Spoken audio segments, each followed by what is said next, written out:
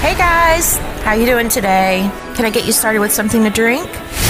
Is your aging loved one home alone, forgetting to take medicine or pay bills? The Caregiver Cafe with Roz Jones has a menu of resources to serve your caregiver needs. As a caregiver, Roz understands your daily challenges. This podcast focuses on the unique and dynamic issues of caregiving.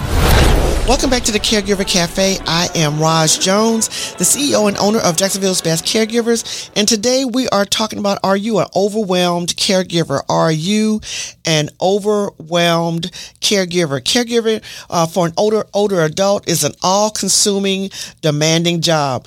It is easy for you to get into your feelings and sometimes feel like this is too much. So what is a way to be able to cope with feeling overwhelmed? So we just want to give you a few quick tips to be able to help you on your journey as a caregiver to reduce that feeling of being overwhelmed. Number one, let's talk about setting up routines.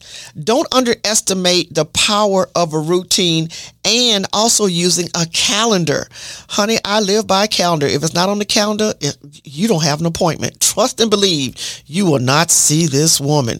And so you should set the same boundaries. Calendars and routines are good for setting boundaries and to let people know how you want to be treated and how you want to be respected. So calendars are very, very important. So setting up a routine, and number two, using a calendar or a planner.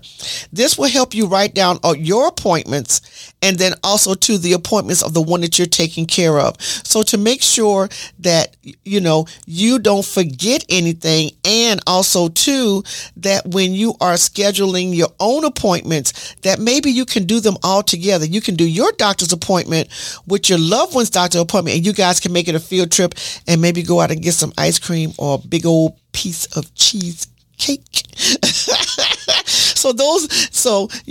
That's one way of making sure that you don't get overwhelmed, is to have a routine and to make sure that you have a calendar. Next, taking care of yourself. Self-care is so important. It's easy putting off taking care of yourself when you're taking care of someone.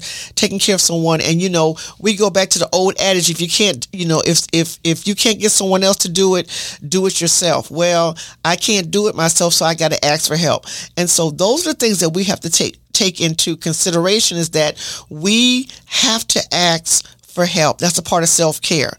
You have to ask for help, and that's a part of making sure not only physically that you get to help, but then mentally you're able to sleep and to rest and to keep your peace and joy. And so that you don't get bitter as a caregiver, because it's easy to do that when you're taking care of someone because you're giving so much, but you forget to take care of yourself. The next thing is, so far as not being overwhelmed, is to make sure that you do some meal prep. It's good to say, okay, this week we're going to eat these meals. Next week we're going to do these meals. And then maybe on Saturday and Sunday, you get a takeout. Let's do pizza this week. Let's do lasagna. So once a week, treat yourself. Do meal prep to make it easy for you to, be able to manage your time wisely, but then also to treat yourself. If the one you're taking care of, let's go out to eat on Saturdays. Let that be some type of excursion for not only for you, but for them, so that each one of you can get away from the house, you're away from your work, and, it makes a really good opportunity for you to be able to sit down and say, hey, I want to talk to you. You want to talk to me. Is there anything this week I need to know about? Anything you want to talk to me about?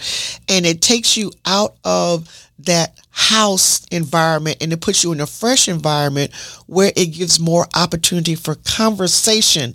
And it's healthy. It's healthy to get out of the house.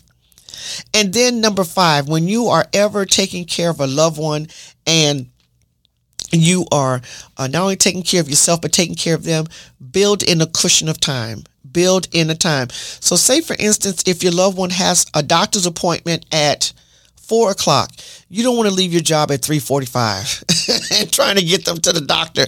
You have to have what's called that cushion, honey. You better have that cushion. You have to have enough time to be able to not only prepare them the day before, but you want to make sure that everything's in the car, their medicine. You have to have enough time to pick them up, drive them to the appointment, and then from the appointment, get them out of the car and to the doctor. So these are things that you need to understand to reduce the feeling of being overwhelmed and pressured. So let me go with those things really, really quick, okay?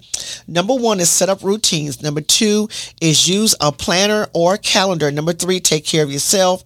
Number 4, do some things in advance. Meal preps, whatever you can do in advance to save time, do that. And then number 5, build in that extra time to make sure that you don't feel, oh, I'm so stressed and so anxious. I got to rush. And a lot of times we are so used to doing, I can leave in 15 minutes and get to the doctor. But when you're taking care of someone who is aging, they don't move as fast as they used to, honey. Trust me. Sometimes it could, I could tell you, baby, sometimes it could take a whole 30 minutes for them to get in the car.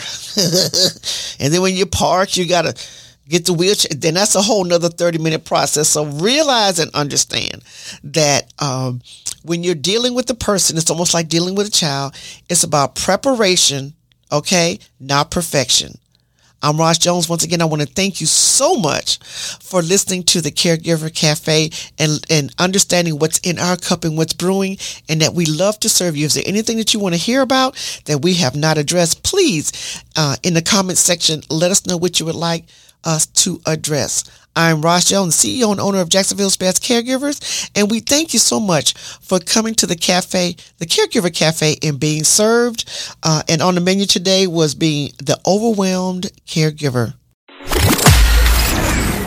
Until your next visit to the Caregiver Cafe, connect with Roz on YouTube, LinkedIn, and her blog at thecaregivercafe.net. Caregiver Cafe Podcast specializes in serving those who provide care and support to a sick or aging loved one. I'm the voice guy, but I'm one of you.